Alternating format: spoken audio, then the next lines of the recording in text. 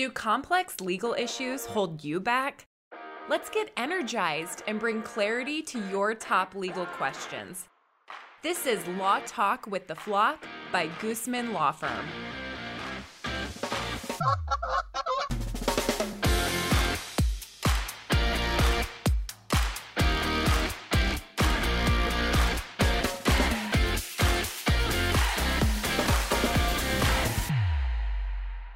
Hello, I'm your host, Gina Gooseman, CEO, author, lawyer, and woman business leader. Thank you for joining me on Law Talk with the Flock. For today's episode, I have with me my law partner, Beth Raisler. And Beth leads the family law group at the Gooseman Law Firm and has a tremendous amount of experience in family law and those trials. And today we're going to talk a little bit with Beth on how can you ditch the drama. But before we get into that, Beth, could you introduce yourself? Sure. Like you said, I'm Beth Raisler. I've been a family law lawyer now for about 10 years. I've practiced here in Sioux Falls and I've practiced in Yankton, South Dakota previously. I really enjoy working with my family law clients and guiding them through the divorce process.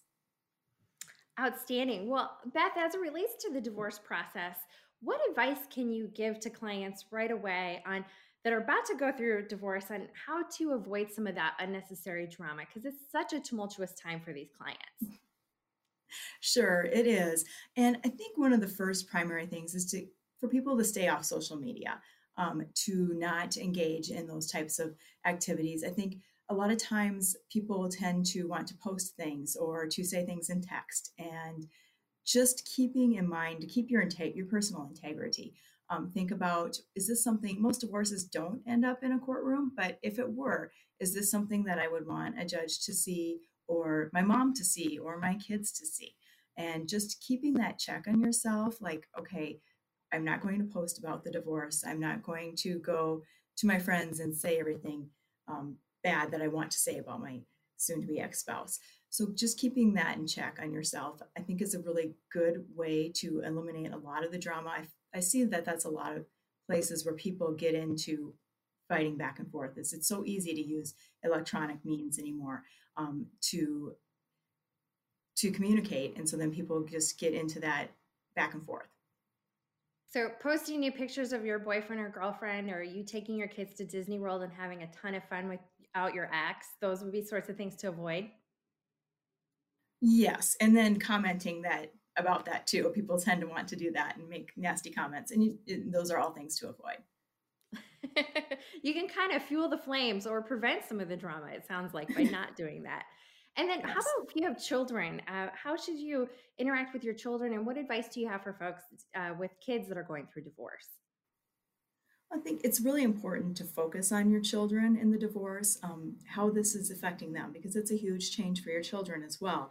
And part of that, focusing on your children, is keeping things from making it difficult on them. So being calm with your kids. Don't talk about your ex-spouse poorly.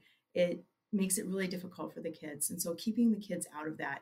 And again, if you end up in court, the judge is not going to want to hear that you have been saying that mom is a terrible person or that dad is a terrible person and dad does everything wrong. And those things that just don't involve the kids in that kind of drama.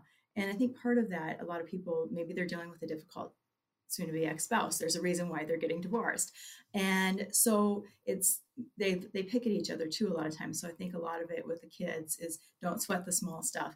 If your spouse brings the kids back 10 minutes late, it's not ideal maybe, but you just have to let those kinds of things go.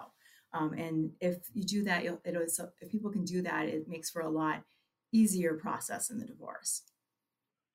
How should they handle it if their ex is causing the drama? How should they respond? I think it's just to keep calm, to be informative when you're talking about the kids. So be informative about what's happening with your children, but you don't have to let it go into other things.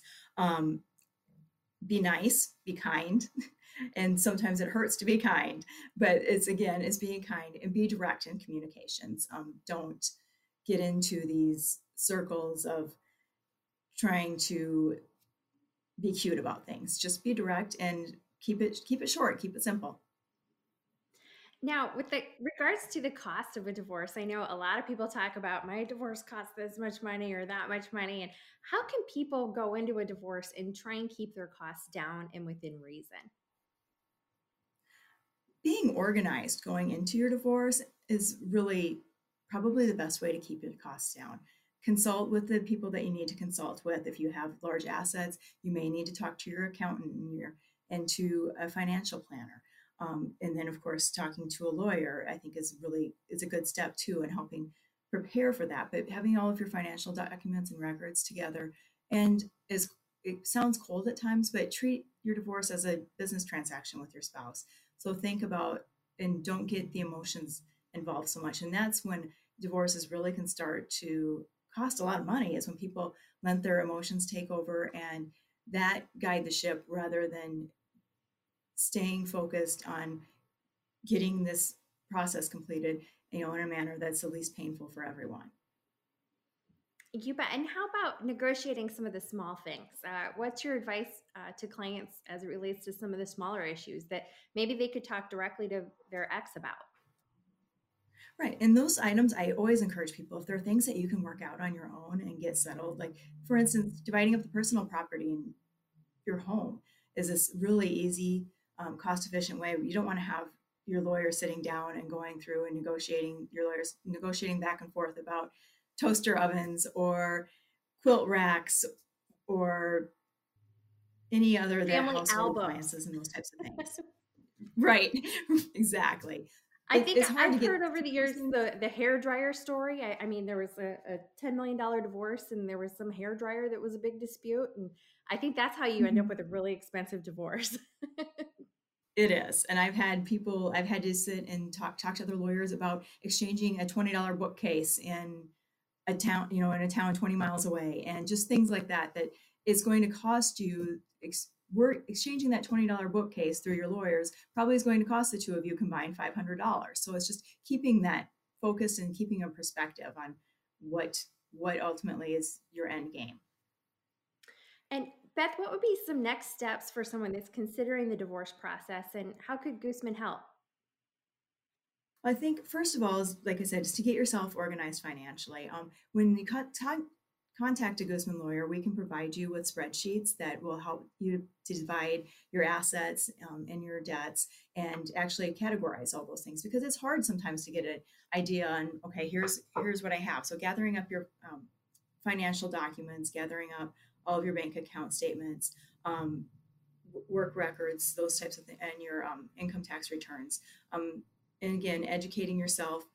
So when you talk to the lawyer, we can discuss the process with you. And I think a lot of times, like the divorce process is scary for people because they don't know what to expect. And so I find that my clients, once they talk to us, they actually have a lot better, like a sense of calm and a sense of, this is where we're going, and this is how I get organized, and this is how the procedure will go.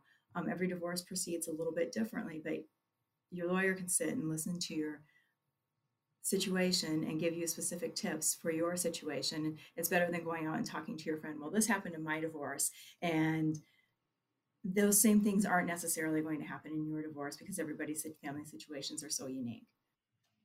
Absolutely. I think the other thing that I tell people too is to make sure that you take care of yourself throughout this process.